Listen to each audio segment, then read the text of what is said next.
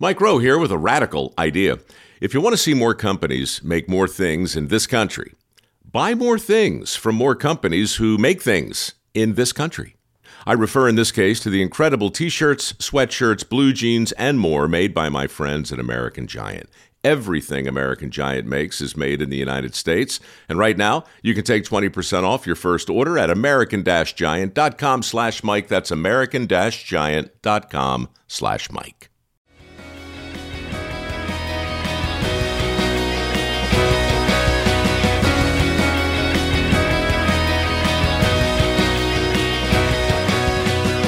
You're listening to the MLS Multiplex podcast with contributors from MLSmultiplex.com. Hey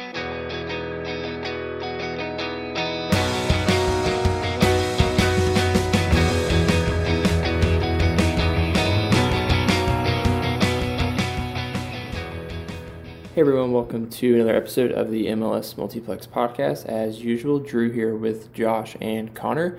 But unlike usual, for the first time in our podcast history, we get to talk about actual Major League Soccer that happened. It's been a while. It's been a bunch of episodes talking about a lot of different things, but now we get to look back on MLS and NWSL and everything. So before we get into that, guys, just want to ask you, how was the week watching MLS for the first time in what felt like years? Josh, how was it for you?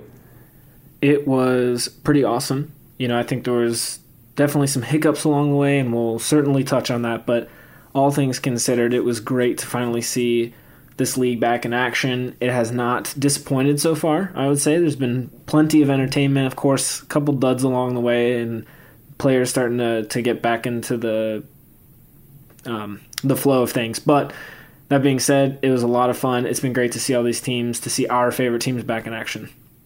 Yeah, I have to perfectly agree with everything that Josh just said. It certainly hasn't gone to plan. That's the way you want to put it.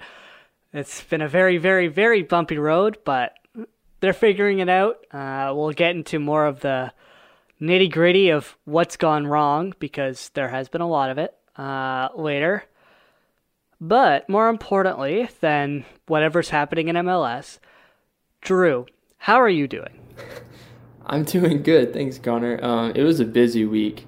Yeah, NWSL's been going on, so continuing to watch that, but those kind of filled the MLS gaps for me after this 9 a.m. kickoff and then before the late night. You had some games kind of crossing over with, especially those night games. You had NWSL and MLS playing. Like last night, I think I was watching the Rapids RSL game. And I forgot who I was even watching on the NWSL, but I had two TVs at once on soccer. So it was a really awesome problem to have, but it was good watching MLS. And yeah, like Josh said, these games have been super fun. It's been the most MLS thing ever, a lot of chaos, but that's why we love the league. But so we had some fun news to come out about MLS, specifically Charlotte. They eliminated, I think, a team name because they're still trying to figure out branding. So they eliminated, I think it's the Charlotte Fortune FC, which my personal take, I'm glad they eliminated Charlotte Fortune. I'm not a fan of it. We have some different names. I'm not going to go through all of them. Some of them are bad. Some of them are even worse. A couple of them I think are pretty good. Out of the list, I think I'm a Charlotte Town FC fan. I don't know what the deal is with Town. I don't know if there's a connection with that or why they would choose to name it, but to me that sounds the best. What out of the list, Josh, I guess we'll start with you. What is your favorite name you think out of the Charlotte team name list? I think I'm with you. I think Charlotte Town FC is the best one. I kind of wish the Charlotte Athletic FC was Athletic Charlotte, kind of a play on, Athletic Bilbao or Atletico Madrid. I think that would be a little more interesting, because as much as this league has kind of copied some of the European club names, no one's done an Athletic yet, so I feel like that would be a little bit different. I definitely agree with you, though. I'm glad Charlotte Fortune's gone, and there's a couple other terrible ones, but Connor, what are your thoughts on their names? You got a favorite one out of these? I want them to do Charlotte Athletic, just so that the Athletic can sponsor the jersey and have their logo on the front of the kits, because I think that would be amazing. Otherwise, I don't know, the classic Charlotte Town FC, although I feel like you might have some issues with other getting mixed up with other cities. Charlotte FC, you can never really go wrong with FC, but it is kind of boring. I'm related towards Charlotte Athletic.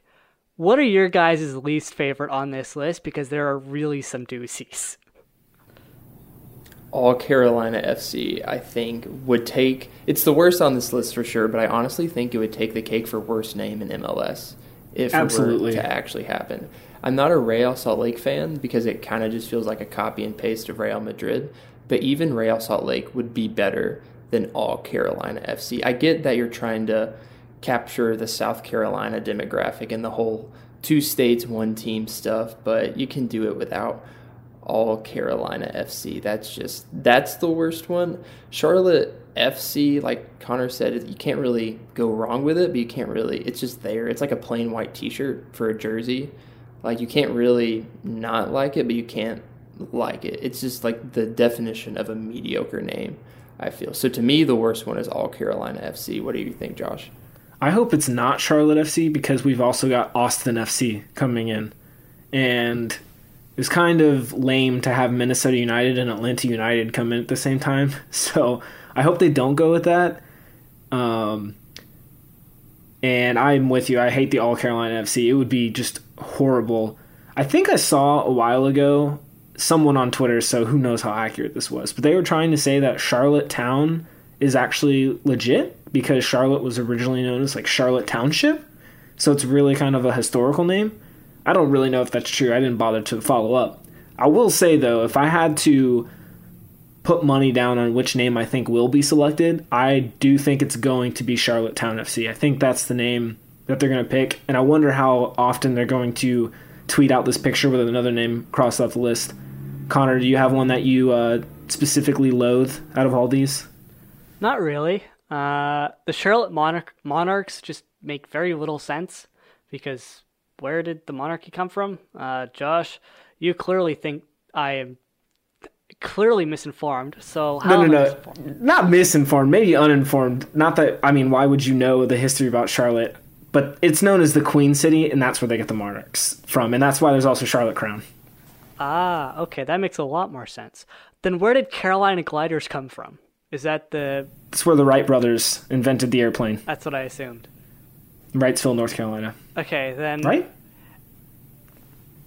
Who knows? I have an excuse not to know. You two do not, so quickly research that. But, yeah, I don't know. I think every team name clearly has a bit of historical value or soccer-related stuff, apart from All Carolina FC, because that's just stupid.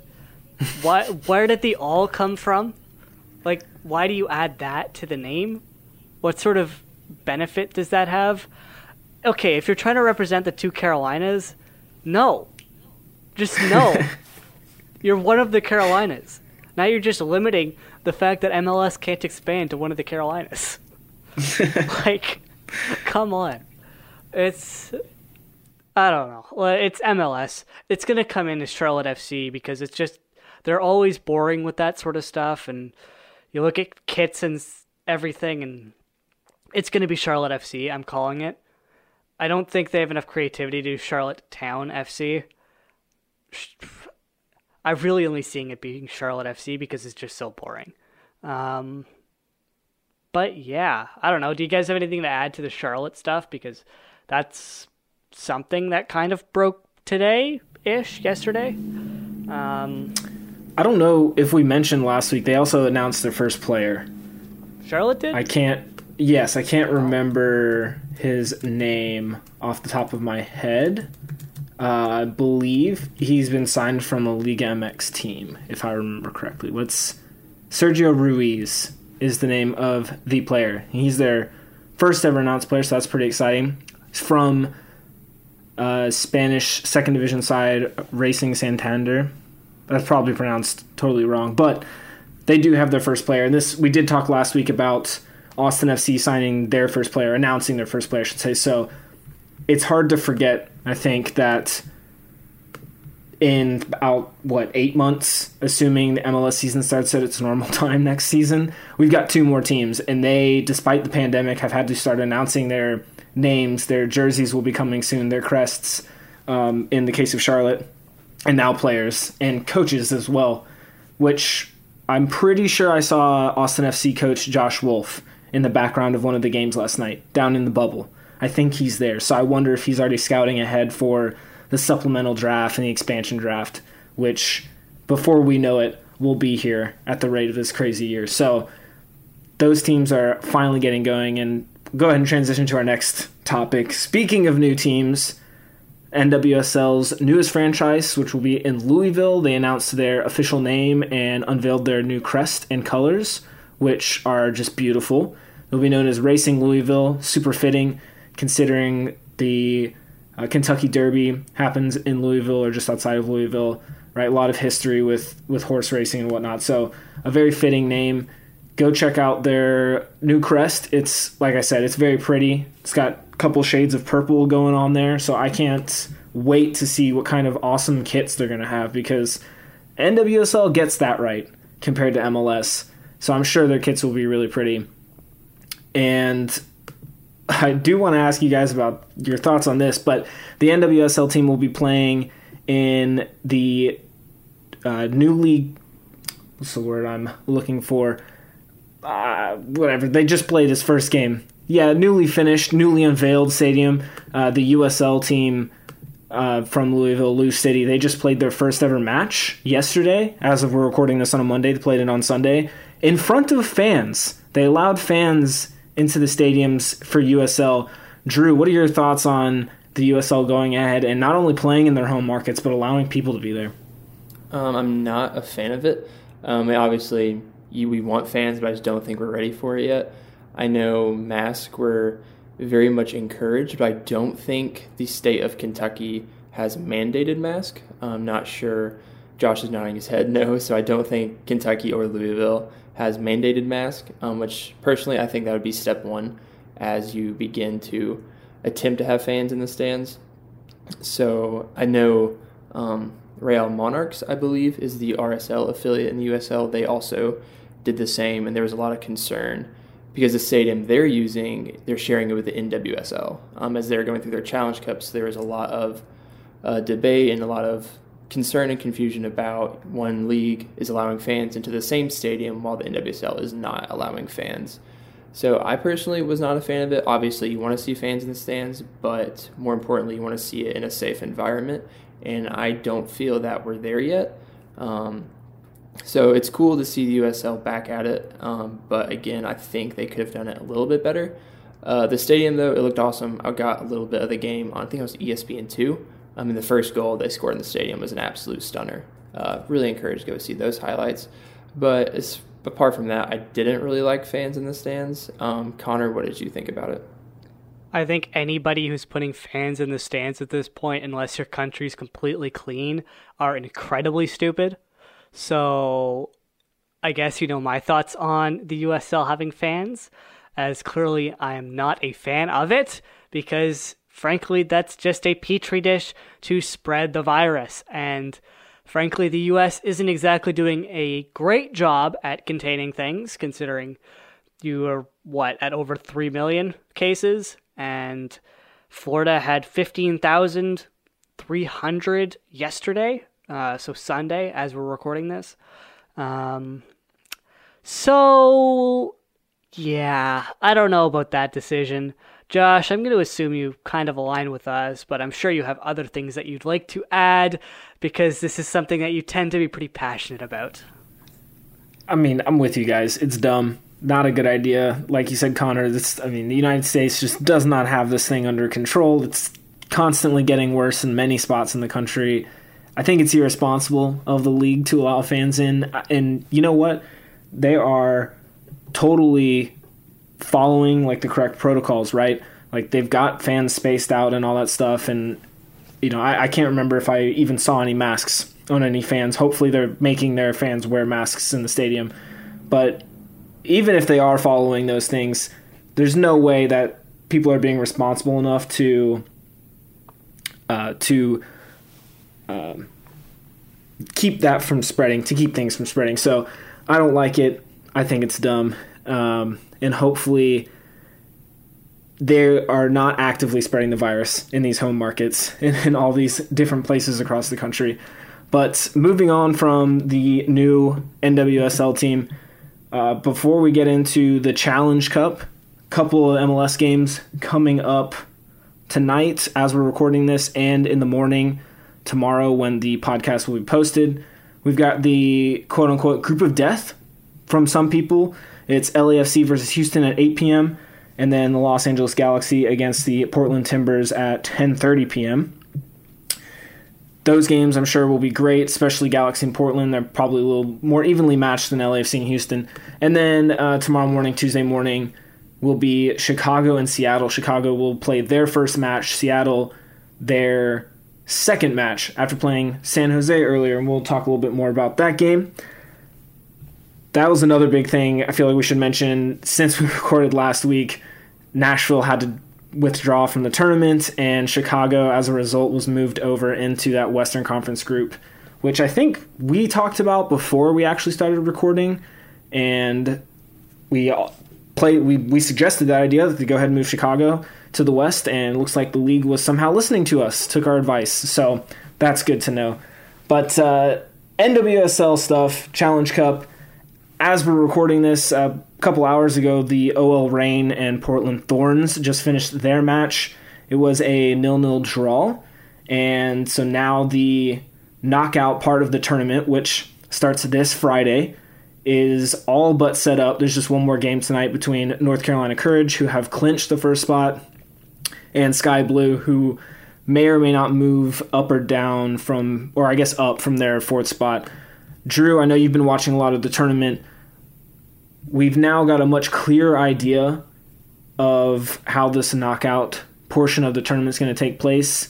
We've got a bracket as of right now, as of the results. What are your initial thoughts from this seeding? Yeah, I think, like Josh mentioned, Reign in Portland, 0-0 draw in Portland, got that last place seed. So that's the only matchup we are 100% confident in, is that the North Carolina Courage will play the Portland Thorns.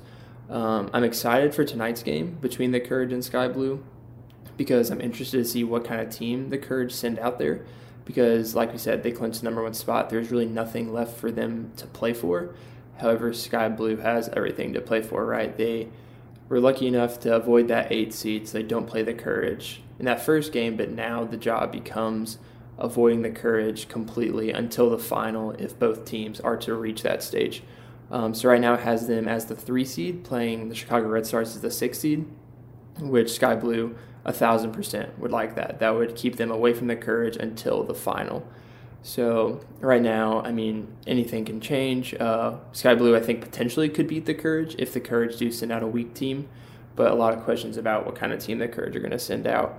And yeah, I think the Houston Dash started off well, got some people's attention, and have begun to, I don't want to say collapse, but return to the state people thought they were in. And I think a lot of people are surprised to see Portland not win a game in the preliminary rounds, the only team to not win.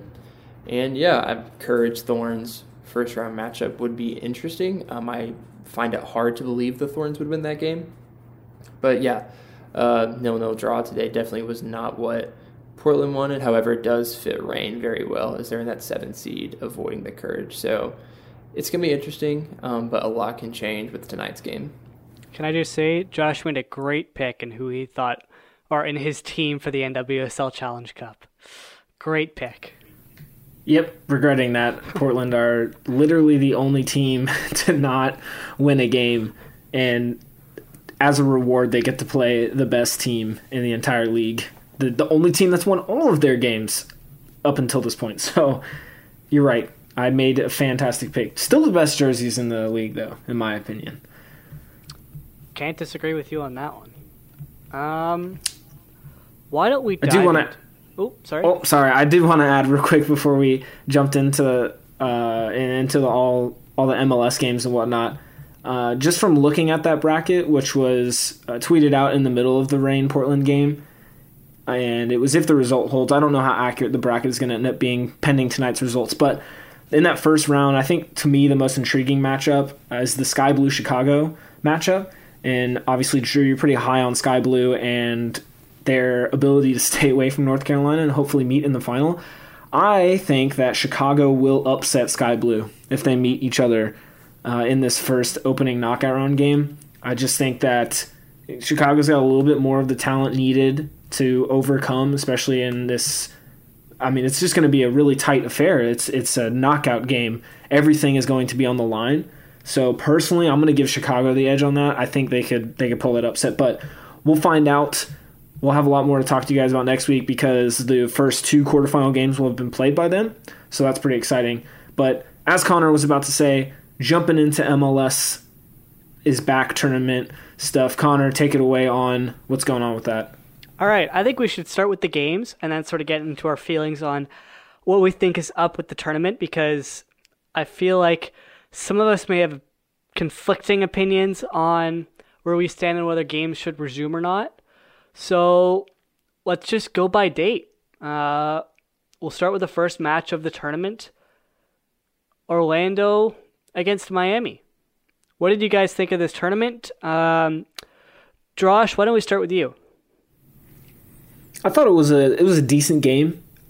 Definitely thought Miami was the better of the two teams for most of the game. The biggest changing point of the game, the biggest moment of the game was when Dom Dwyer elbowed, I think it's Andres Reyes in the throat, and Reyes had to be stretchered off. Super unfortunate. It was a very scary thing to see. He was very distressed, and you could tell he was in a lot of pain. Thankfully, he's okay. He's been checked out, and he's back with the team. But that being said, you look at a game like this, and you can see that as unfortunate as Orlando's tenure in MLS has been, right? No playoff appearances, no trophies. They do have one thing over Miami, and that's Nani. As Nani came through at the end of the game, he was literally the game changer. Chris Miller also made a great impact for Orlando, and that's something that he's used to doing. So, as good as Miami was for most of the game, it all just came down to the star players and the game changers that you have on your squad, and Orlando came through with it. Drew, I know you caught that game. What were your thoughts on that opening game? Yeah, I think I'm kind of the same boat as you. I thought Miami was the better team. I'm thinking about Juan Agudelo. I think it was it was pretty early in the match. He had a really good chance that he missed. And obviously when you lose by a goal, they rued that chance. But he got his goal later, and I thought it was pretty bad defending on Miami's part on that last goal. I thought Nani was wide open in the box. So I was disappointed a little bit in Miami. I'm not high on either of these two teams. I was disappointed in Juan Aguadelo's not finishing that first chance, but obviously he got that goal. And it was pretty bad defending on Miami's part to let Nani that wide open in the box, and it was a pretty easy finish for him. So it was disappointing. I think they had a 1-goal lead and they blew it. So I wasn't very high on Miami going into that game, but when they took a lead, I was pleasantly surprised and maybe thought they would start the tournament with a win. And then from there, I think Orlando just, towards the end of the match, they took a hold of it and were able to get a win out of it. So very disappointed in Miami's performance. Connor, what did you make of that first game? I was conflicted because on one hand it was two fairly decent but also fairly average teams, and it was a decent game and ending 2-1, and there was drama late. But overall, I think the Reyes thing kind of killed the mood in a bit of a way, because it was pretty scary seeing him lying on the ground coughing, struggling to breathe, and the fact that it took the stretcher and ambulance crew, I think Taylor Twellman said 4 to 8 minutes or something along those lines. It took them, I think it was 8 minutes to get off the field and 4 minutes for the ambulance crew to get on the field.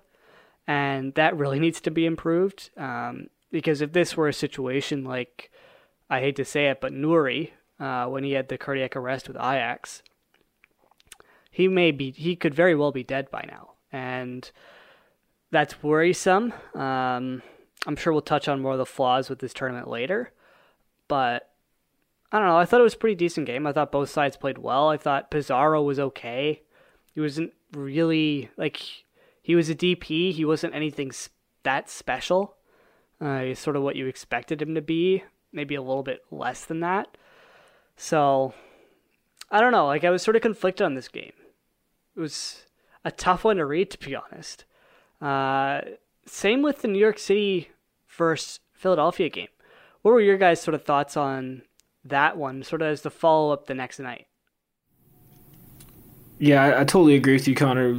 It was hard to read the Orlando-Miami game, and it's been kind of tough to read some of these games. You can tell that players are not quite at full fitness, but with the NYC-Philadelphia game, first, it was the first 9 o'clock game of the tournament, so I personally enjoyed watching it over some breakfast. That was really fun, reminded me of watching World Cup games, but that one had a little more intensity thanks to Philadelphia and the high pressing system that they use out on the field. Luckily for them, Alejandro Bedoya proved to be the difference maker with his goal. It was kind of a sketch goalkeeping moment from Sean Johnson, unfortunately. But one thing I do want to point out about that game, specifically about NYCFC, they haven't scored a goal yet in MLS play this season. They haven't scored a goal since their second leg against I can't remember who their first opponent was, maybe San Carlos, one of the Central American teams from CCL. They haven't scored a goal since then, which is astonishing when you look at the attacking talent that they have, especially Hebert, and he scored that opening hat trick in CCL. So I don't think you start to panic yet if you're an NYCFC fan. That being said, definitely, maybe some alarms starting to go off because obviously you've got to score to win games. And I think this group, getting rid of Nashville and Chicago, it made this group a lot more competitive now that there are only 4 teams. Drew, what did you make of NYCFC and Philadelphia? Yeah, personally, I thought that was I don't want to say the worst game, but that was just the weirdest game to watch, I think. Like, the one goal, I think, all around, that whole play was just confusing to me because, like Josh said, pretty sketchy goalkeeping moment. And also, I don't know if I'm alone on this, but it felt like, I don't remember the players' names, but there was a collision right before the shot happened in the box. And when I was watching it live, I immediately assumed foul and that they would get called back, but they let play on. Which I'm not an MLS referee by any means, and I don't think anyone understands MLS ref logic at this point. But I thought it was a foul. I don't know if you guys agree or disagree. Maybe we talk about it later. But, yeah, that was a weird game to watch. Again, like you said, NYCFC, I think we all have high hopes for them, right? Number 1 in the East last year. And with Hebert, you expect them to score goals. And I think after this break, like Josh said, they didn't score before. We kind of just assumed that they would get a goal in this game. But yeah, this is 2 of the best teams. I think when we went through our predictions and we looked at this group, I think we both had Philly and NYCFC going through to the knockout round, if I remember right. And to see it play out like that was kind of surprising. Maybe that's a product of it being a 9 a.m. game, but I didn't think either team was as good as they will be in this tournament. And lucky for Philadelphia, they got the one lucky break, whether it was by sketchy goalkeeping or borderline foul in the box, but 3 points is 3 points. Connor, what did you think about the game? I think Josh had something to say, actually. Oh, gosh. I'm looking at my screen, not my phone. To go back to your mention of that foul, the possible foul in the box, I do remember that, and I think one of the more interesting things about this tournament so far with the games themselves is it took a long time for VAR to finally be used. It took 6 matches. It was the 7th match. It was last night, Sporting Kansas City, Minnesota, until VAR was finally utilized for a central ref, which I'm okay with. I think most fans are cool with the least amount of intervention as possible from the video assistant referee. That being said, I was a little surprised that they didn't go to look at that and take a second look and say, there was definitely contact. Maybe we should check that out. I don't think it was enough to warrant them looking at it anyway, so I would go ahead and say that they got that call right. But Drew, you're absolutely right. It was definitely a weird game, and I don't know if the morning really factored it into it. There's so many extenuating factors with every game right now, whether it's players' mindsets given the pandemic or lack of fitness, lack of organization, these weird game times that we're experiencing. But moving on to the next game, Montreal Impact, New England Revolution. New England escaped with a 1-0 win. Gustavo Bo had a wonderful goal off his left foot on the half volley. Super impressive. He just dribbled a defender right about the top of the box and then put that chance away. Connor, what did you make of the Montreal-New England game?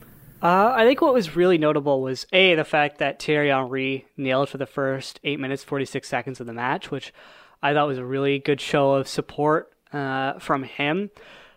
And this is like a just insane transition away from that because it has absolutely no connection to him at all. But Samuel Piette, I thought, didn't really fit as a right back. Henry tried him there, and it didn't really work in the first half, and he sort of moved him back into the midfield for the second half. But I think that really hurt them, and I think they really need to figure out what they want to do in the midfield with sort of that stacked, tighter Wanyama, Piette, Bojan, all of whatever they want to do with that. And then that's sort of what they've got to figure out this knockout stage. I am unsure as to whether or not they'll move on now because I think they do probably need that draw against New England if they wanted to go through. I'd say New England probably has a very good shot of going through now after beating Montreal. But overall, I thought it was a pretty even game. I was pleased, I guess, with Montreal's performance, but it wasn't amazing. It was really like a first game of this tournament, and it's really as much as you can say about a lot of these games. Drew, what did you sort of think of this match? Yeah, this might have been one of my favorite matches to watch in the opening little segment of games because I was really impressed by New England. I thought early on when New England got the ball, they were just so fast. Immediately, if Montreal turned the ball over, you had the ball going to Gustavo Bo or Carlos Hill. And obviously that paid off with Bo's pretty awesome stunner. And I was really impressed with New England. I think when we talk later in the episode about what teams impressed me, the Revolution were, to me, the best team I saw in this opening round. I thought Heel and Bo tore it up. I thought Bai, I believe, is that right back, and that right side by the Revs was absolutely incredible that game. So I thought it was an interesting matchup because going to Josh's tactic preview piece on the website, you have the Impact sitting back, and you have the Revolution just flying at you fast pace, and it was really fun to watch. I think my favorite game, and that was obviously a stunning goal. So I was very impressed by the Revolution. This is a pretty fun group with this team, DC and Toronto, which we'll get in the DC-Toronto game here soon. But yeah, I love the game. I thought the Revolution were absolutely incredible. Now, to totally take the opposite stance from Drew, this was probably my least favorite game. And the only reason why it was my least favorite game is because Montreal just time and time again would pass the ball to New England. It was one of the most frustrating things to watch. And yes, all these games have been sloppy. All of them have been disorganized to some extent. But I just remember finding myself super annoyed at watching Montreal just nonchalantly pass the ball to New England. And then they just didn't look upset that they turned over the ball.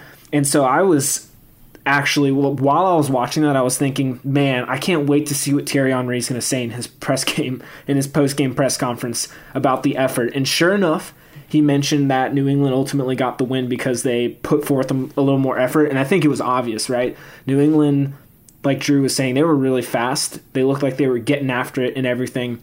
And one of the main difference makers between New England and Montreal is, well, they're difference makers. Gustavo Bo is one of those guys that can change a game, and he did. He got that goal, that needed goal. Buksa, their new DP center forward from Poland, he came close to scoring, I think, one or two times.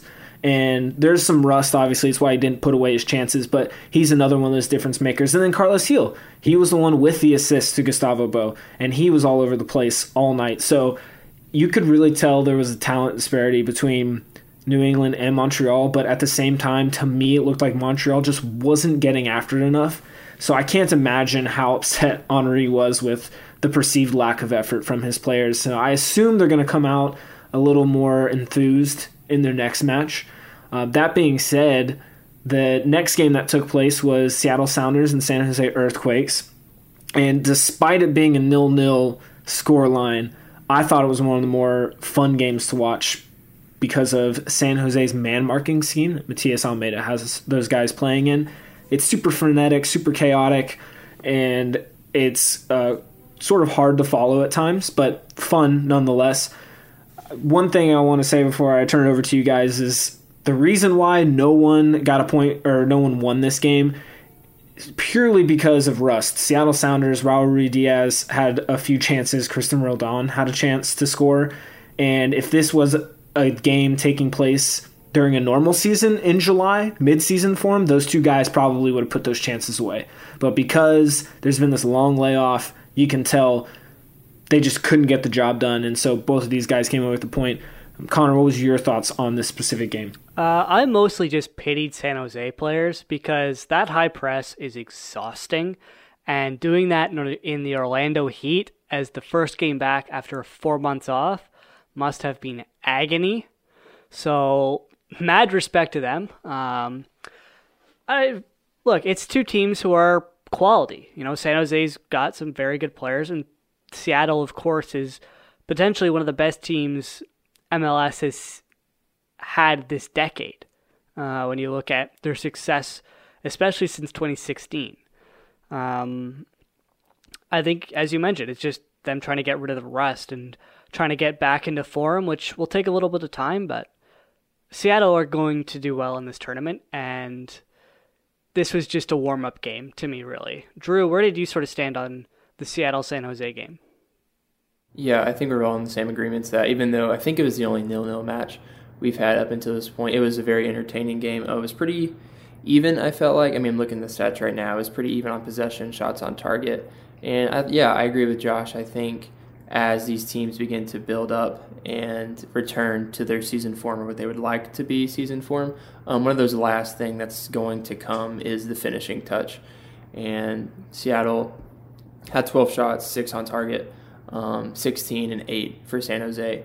So it feels like that finishing touch isn't quite there yet, even though there wasn't that finishing touch. Super entertaining game. You guys mentioned the press of San Jose, and it's kind of hard to follow and analyze, but I think that's what makes it so fun, that it doesn't really look like they know what they're doing, but I trust Almeida. I think he knows what he's doing, and it just makes for really good soccer to watch.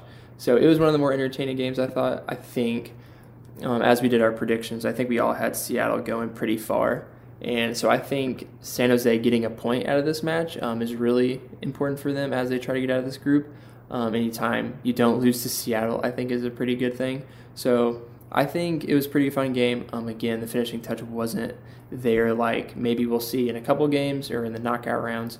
But nonetheless, it was pretty entertaining. I think San Jose was good to get out of there with a point. So I found it fun to watch even though it was 0-0. Now, speaking of... go ahead, Connor. I was going to say, now that you said you had fun watching that game, how much fun did you have watching the next game, which I'm sure you both were very frustrated with the outcome. This was Atlanta versus the New York Red Bulls. Red Bulls won 1-0, and I will just let you two rant for the entire rest of the show. So, one of you take it away. I'm going to keep my end of it short and sweet because I feel like I've talked so much about this in the last few days, but I'm just sick and tired of Atlanta United looking like they don't know what to expect when they play Red Bulls. How many times do they have to play Red Bulls to know that they're going to get pressed? How many times do they have to get embarrassed to know that that's the style of play they're going to go up against? Every single time they take the field against the New York Red Bulls, they don't look like they have a clue as to what's going on. The one time they looked to have any competence was when Chris Armas rolled out a totally different style and just shot themselves in the foot in the playoffs in that one game. Every single other match that they've played, there has been a high press, and it has frustrated and embarrassed Atlanta United. And I'm just tired of them looking like they're surprised by what's going on the field. Take it away, Drew. Yeah, that was going off the Seattle-San Jose game. This was the least favorite game I had to watch because, you knew exactly what was going to happen. And the one good thing, I think, because it's the first game coming back, right, there's a lot of how are they going to do in this competition without Joseph. And a positive, I think, the only positive I think I can take away is that this looks like vintage Atlanta United versus the Red Bulls. This doesn't look any worse than what we've seen before, and obviously that's turned out pretty well. So that's, I think, a good thing that we're used to this. This isn't anything abnormal. However, it was the same old, and how do you not? These players know what they're doing. They know this Red Bull press, and it just felt like, I think we have to give some credit to the Red Bulls. I thought they cut off passing lanes really well.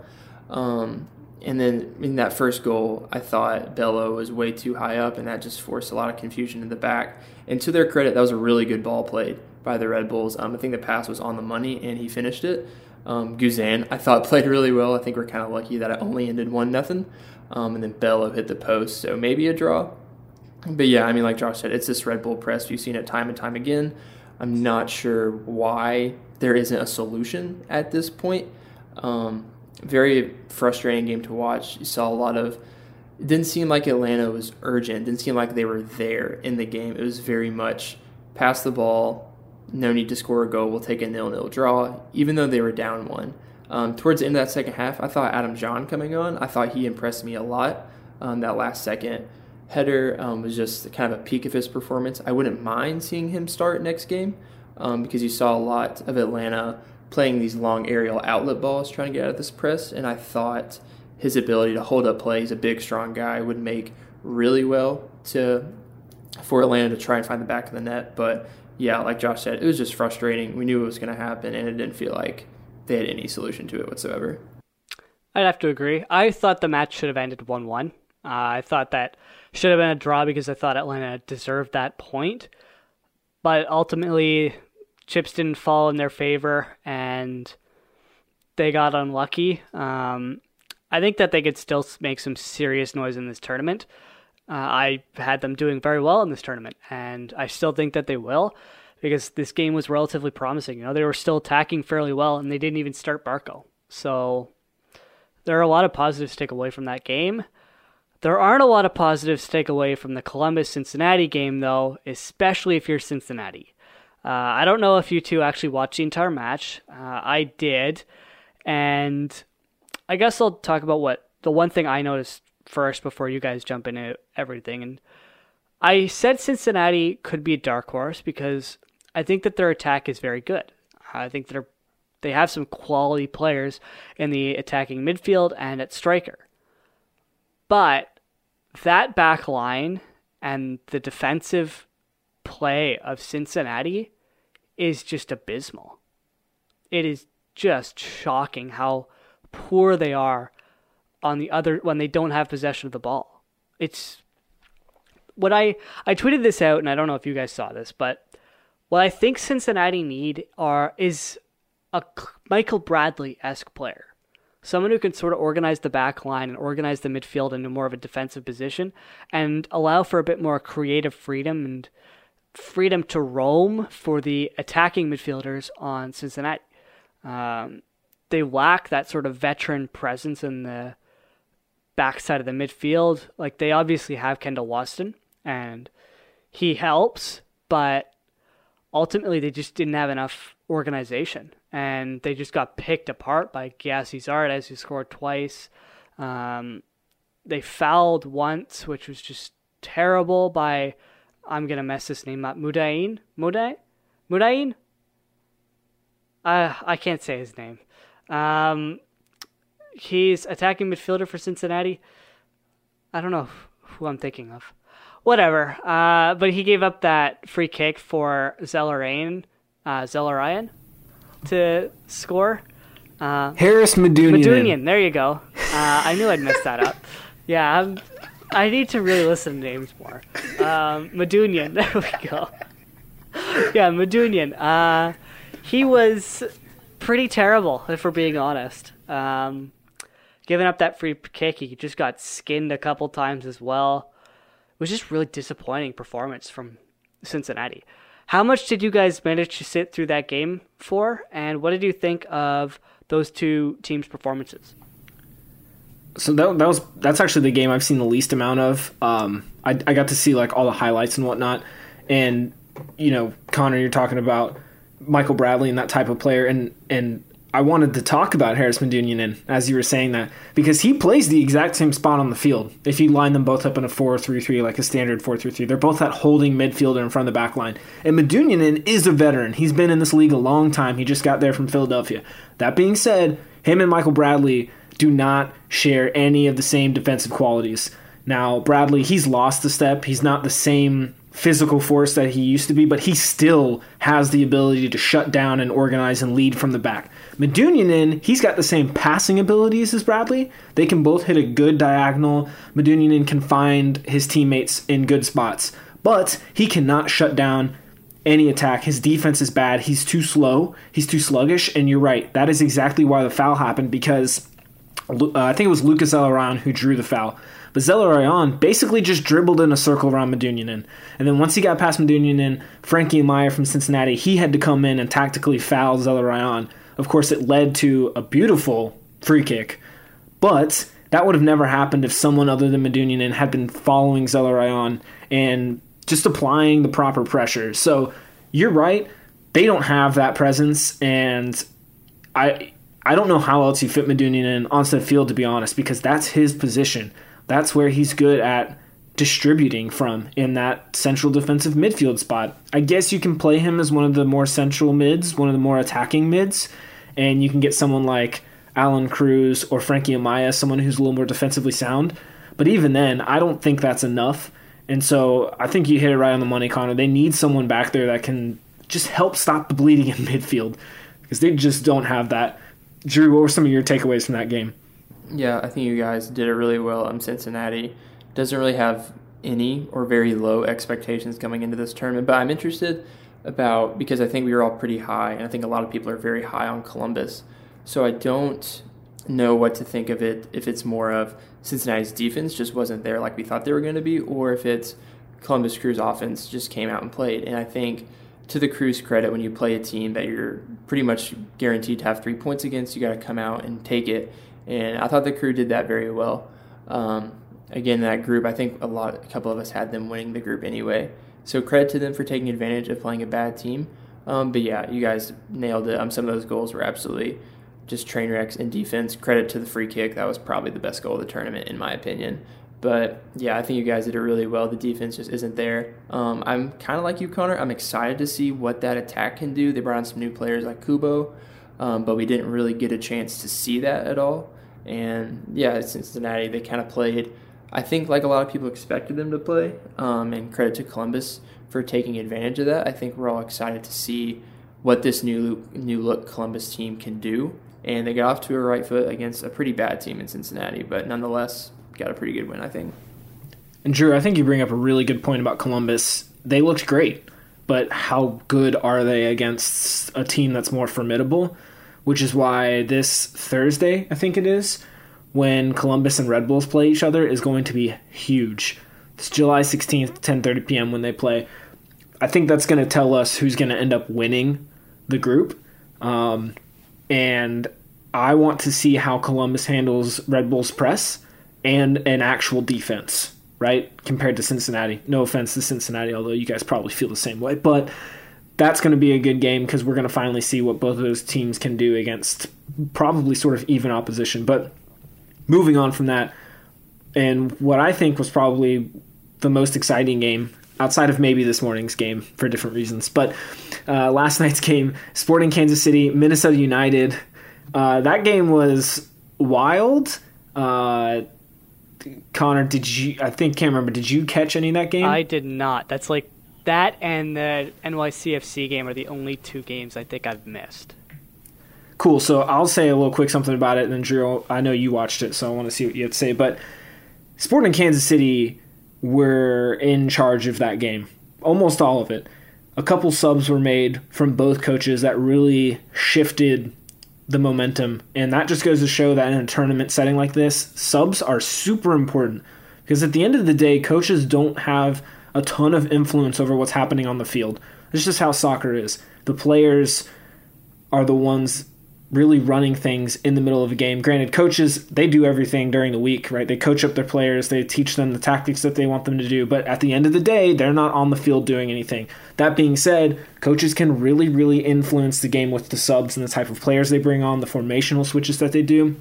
And you saw a really good example of that between Heath bringing on Aaron Schoenfield and Peter Vermees and his sub selections. Drew, what were your thoughts on that game, which ended up being a 2-1 Minnesota win?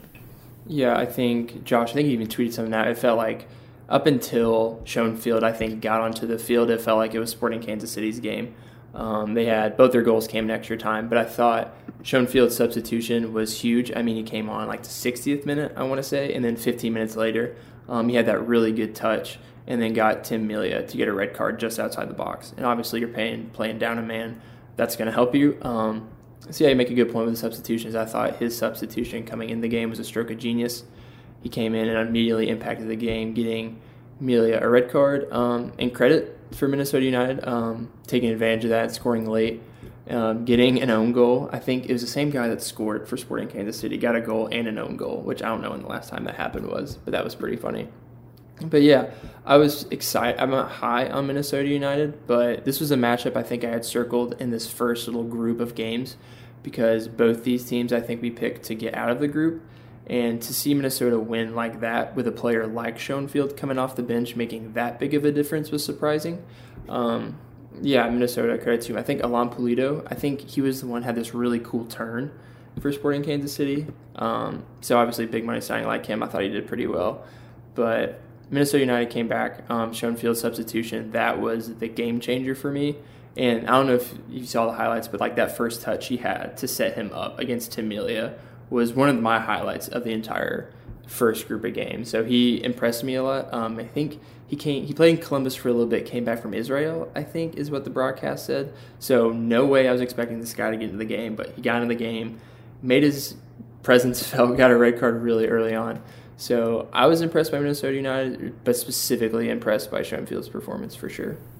And I think it's easy to look at just the box score stats and say, oh, of course Minnesota won. They got that red card, or Sporting Kansas City got that red card, and Minnesota played up a man. But Drew, you're absolutely right. It was because of Schoenfield's first touch on that ball, forced Melia in a tough spot. Melia had to take him out, and that's what led to the red. And obviously, Minnesota capitalized with those final goals. And you're right, Jerso scored for Sporting Kansas City and for Minnesota. He got that own goal, unfortunately. You can just see he had no idea the ball was coming to him, and it just bounced off his chest into the goal. Very terrible feeling, I'm sure. And I think that's the first time that's happened in MLS since 2012, I want to say, maybe 2013. Kai Kamara was the last person to do that, by the way. A little fun fact for you guys out there. So I'm with you, Drew. Sporting Kansas City, Minnesota, I have both of them going through in their group. So it was really interesting to see them fight it out against each other, and super huge for Minnesota to get a win without not only Ike Opara, but Ozzie Alonso. Alonso did not play at all in the game, even though he was available for selection. So for Minnesota to come away with 3 points, missing arguably their two most important players of their spine, really huge for them. I can imagine that they'll get a lot of momentum heading into their next match. But moving on to the late night game last night, it was Real Salt Lake versus Colorado Rapids. RSL came away 2-0 winners. Connor, what were your thoughts on that game last night? One name, Nicolas Benezet. I thought he was incredibly impressive for Colorado. He was constantly getting fouled, drawing players in, creating a lot of space for other Avalanche. Wrong Colorado team. Rapids. Constantly creating space for Rapids players, and I was just very impressed with him. You know, he had a good game. He did get subbed off, which I found a little confusing because he had been playing so well. But overall, I thought Colorado looked decent. RSL are obviously a good team. Clint Irwin got unlucky on the penalty. That was very poor play by the back line of Colorado and putting him into that position. But he made a great save on the penalty and even better save on the rebound. So there's not really much to say. I think it's a big learning experience for Colorado. What did you guys sort of think of that game? Where do you sort of stand on how Colorado and RSL did? Yeah, kind of going back to how I said I was very impressed with New England. I think I was most disappointed in the Rapids because how well they ended 2019. I think Jonathan Lewis, a winger for Colorado, said in a post-game presser that he thought that was the worst they have played since their new manager, Robin Fraser, came in. And Robin Fraser's arrival was kind of like this wave of Colorado turning around 2019 and playing really good to end the season. So there was a lot of expectations for them kind of taking that into the start of this tournament. And no shots on target. They had 3 shots in total, outpossessed by RSL. So I was very unimpressed by the Rapids' performance. Credit to RSL, not very high on them, but yeah, I think the Rapids were the team I was most disappointed in just because of how well they ended last year, and to see them play like the way they did, getting outpossessed, and I thought it was RSL's game, was pretty disappointing for me from the Rapids' point. I got to agree with you, Drew. I was expecting more out of Colorado, honestly. And like you said, they ended last season well, but they also started 2020 on a good note. They were one of 4 teams to win both of their first games, along with Minnesota, Sporting Kansas City, and Atlanta United. So now, first of all, we realize Minnesota is the only team to win all 3 of their first games, which who would have guessed that would have been the case, right? But they're the ones. But Colorado was disappointing last night, and I think it was obvious that it wasn't one of their best games, and it's been one of their worst games in a while. That being said, I think we're sleeping on RSL a little bit. They looked really good last night, and we'll probably talk about it at the end. We've got a little recap questions that we'll go through. Just a reminder, none of the 3 of us had RSL getting out at the group stage. As of one game, we probably look like idiots on that. But moving on to the game this morning, Toronto versus DC United. Without getting into too many details, I'll go ahead and say that it finished in a 2-2 draw. Connor, I imagine you have some thoughts on the game. Just so everybody knows, Toronto raced out to a 2-0 lead in the first half. Ayo Akinola looked great, starting in place of Josie Altidore as the striker, who didn't play because it's hot or something like that. I don't know. Kind of fuzzy. He's not up to match fitness yet because he had to quarantine in Canada for 14 days, so he wasn't able to train with Toronto for a while. So they're still giving him a couple days to sort of get back into fitness before they play him again. That and the fact that he's always broken, so they're probably trying to hide an injury. That makes a lot more sense now. But Akinola played great in his place anyway. Got those 2 goals. And then, just to top it all off, Junior Moreno for DC was really stupid and kept going into these awful challenges on a yellow. Got a deserved second yellow. Sat out the entire second half. Toronto still managed to blow that 2-goal lead, and it ended up being 2-2. DC came back with a wonderful Pipe Higuain chip. It was so gorgeous. And then, thanks to some horrible set-piece defending on Toronto's part, Frederic Viant also got their equalizing goal. Connor, what are your main thoughts, your main takeaways from a game like this? Eric Zavaleta and Laurent Simon should never play together ever in a match. I don't care if you're playing a bunch of 8-year-olds. They should not be together because they just get dismantled. It's not even funny. It's embarrassing at this point. We knew it was a problem, and then Vanny just did it anyway. It is just so frustrating to see that. Vanny's game management, I've always had an issue with. I think his subs are questionable at best most of the time. It's something where this was a game where I think Toronto could learn a lot. You were going into this game preparing to play it on Friday. That then got postponed to Sunday because Toronto didn't show up on time.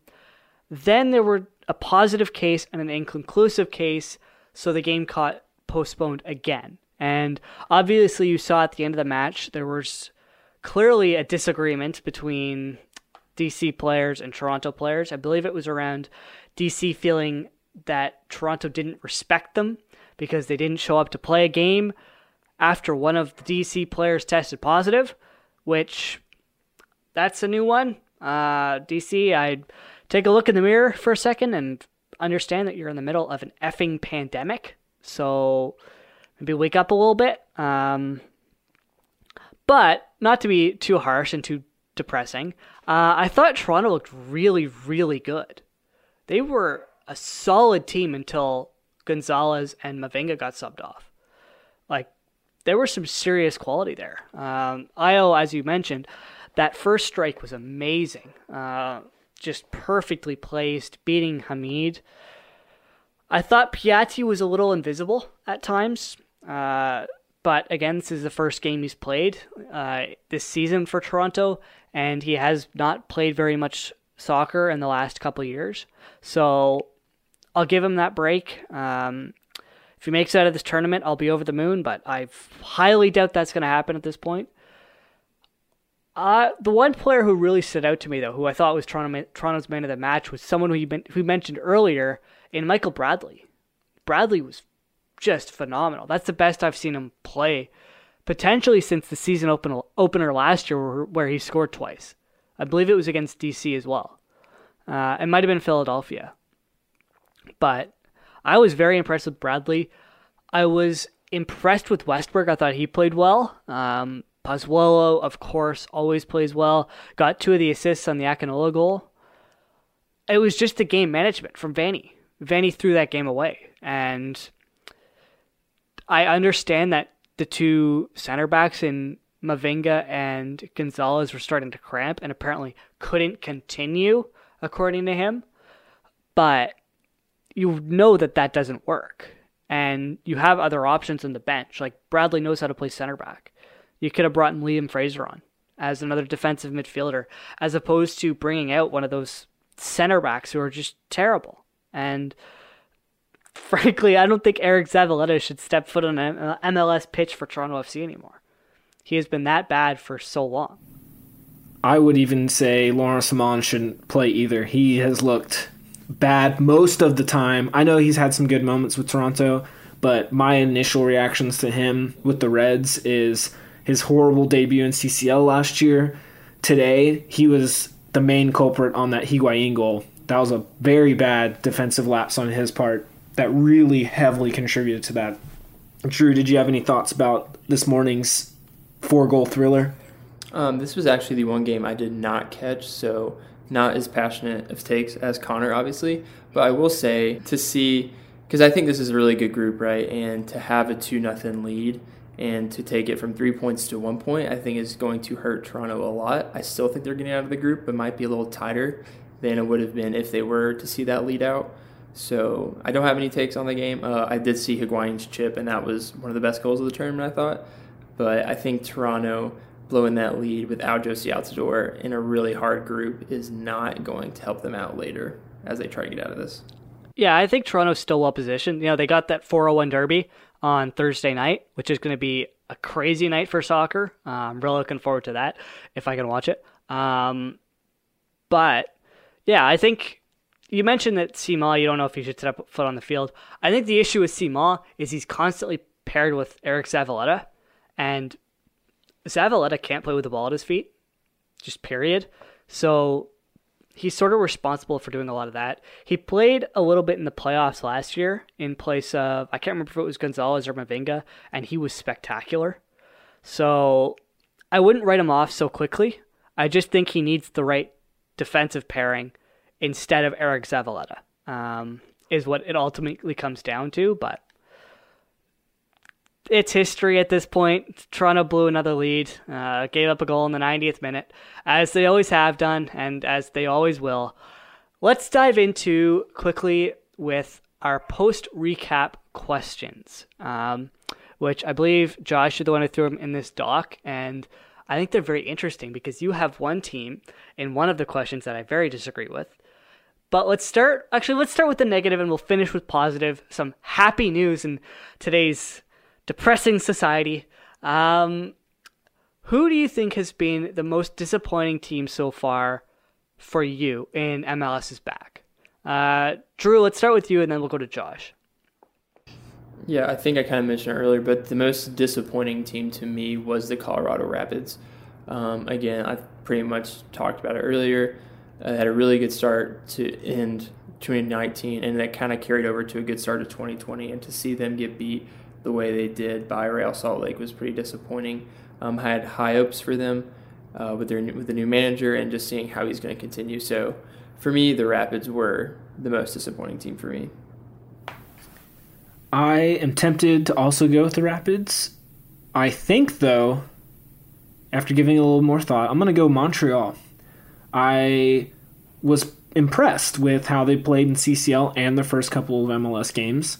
So you kind of expect a little more out of them, especially with the way they approached the CCL games, compact defensively, took their chances on the counter. So for them to look so bad against New England, I mean, I already said it earlier, but they just looked like they had no effort. They were giving the ball away really easy, and I'm saying that in comparison to overall so far how sloppy things have been. It just looked especially bad from them. So I would say I'm disappointed. One thing I feel like I got to throw in, though, one of the benefits of this tournament has been the broadcast. Been really cool to get some extra mics on the field, some good audio and all that. But by far the funniest / most terrible part of the tournament was last night when ESPN was doing their sideline interview with Robin Fraser and his team got scored on as he was doing the interview. That was peak MLS right there for you. That is as good as Major League Soccer is ever going to get, let alone the fact that it was a central midfielder scoring that goal, Damir Kreilach. He seems to always come through for RSL. But for Robin Fraser's team to get scored on in the middle of an interview that's just gold right there. Such a terrible moment for him. I would hate to be him in that position. But I'm going to go with Montreal for most disappointing team. Connor, who is most disappointing for you so far? This is going to be a controversial one because they were sort of disappointing to come in with and nobody really had high hopes, but I had high hopes for them. And I'm going to say Cincinnati. I thought they were going to be a lot better than they were, and they frankly fell on their face. They were just really disappointing to me. Another really disappointing thing for me was the camera angle they're using because you can't see below it, and the poor camera operator basically has to hang over the edge in order to get the close sideline. So that was a little disappointing for me, but I think they're making it work. I've been a fan of the broadcast so far. I'm not sure what Fox or I think it was Fox, did with the piping in crowd noise, because that was not very well done, but whatever. That's beside the point. Let's go to the positives, and I'll start us off. Which team impressed you the most? This is going to be from a very biased perspective, but I'm going to go Toronto FC for the first 80 minutes of the match. Up until Simon and Zavaleta came on, I thought they were incredible. It looked like mid-season Toronto FC. I was very impressed with where they were, so I'm going to go with them. If I'm not allowed to pick Toronto for the first 80 minutes, I will go with probably Columbus because they just picked apart Cincinnati and it was embarrassing. Josh, who was your most impressive team for you? And then Drew, you can end everything off.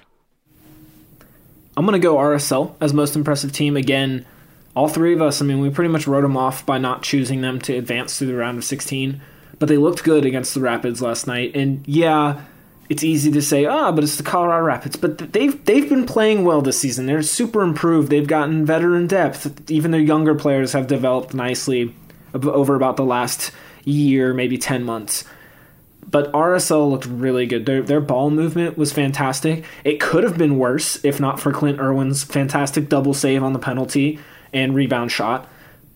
I was just super impressed. Their organization on the ball, off the ball was solid. And if players like Albert Rusnak and Damir Kreilach, who scored both of their goals, if those guys continue to come through in the big moments, that's really all you need to get through a tournament like this. Solid defensive structure and game changers is how it's going to be, and it's only going to get worse once you get into these true knockout games in the next round. So, to me, RSL is the most impressive.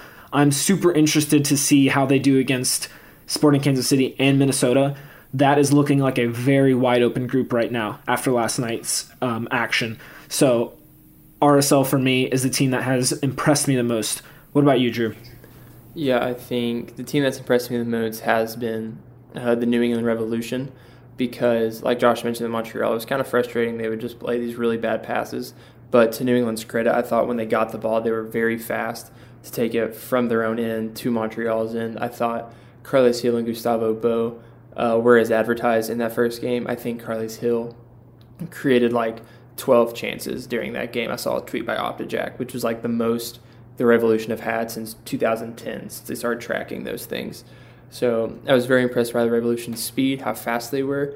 If Gustavo Bo, he had a lot more chances than that one rocket he scored. And if that finishing touch comes to Bo in these next couple games, I think that game would have been a lot worse than 1-0. So I thought the Revolution, their speed, how fast they were, how they moved the ball, how they got in really good positions was very impressive for me. And they took advantage of Montreal's sloppy play. I think Montreal, like we talked about, is not satisfied at all by the way they played. And I thought New England, when they got the ball, when they won those turnovers, they were very fast to take it from their own end and get it into good chances for themselves. So I was very impressed by the Revolution. All right. And I guess that's all we really have time for because we'll be going for an hour 10. So, Drew, you want to take us out? Yeah. So thanks again, guys, for listening. First podcast, we've got to talk about actual MLS. So thank you guys for sticking around through the end of this episode. But yeah, again, as always, check out the website, mlsmultiplex.com. As soccer is coming back, our writers are working very hard to crank out stories from MLS, NWSL, and just stuff in general. So be sure to check out the website for really awesome stuff. Be sure to check us out on social media, myself @_Drew Hubbard, Josh @Josh_Bolin, and Connor @CWG Somerville. Take our infuriated tweets through the games and our takes through Twitter. We'd really appreciate that. But yeah, thank you guys so much for listening, and we will see you guys next week with more MLS is Back action.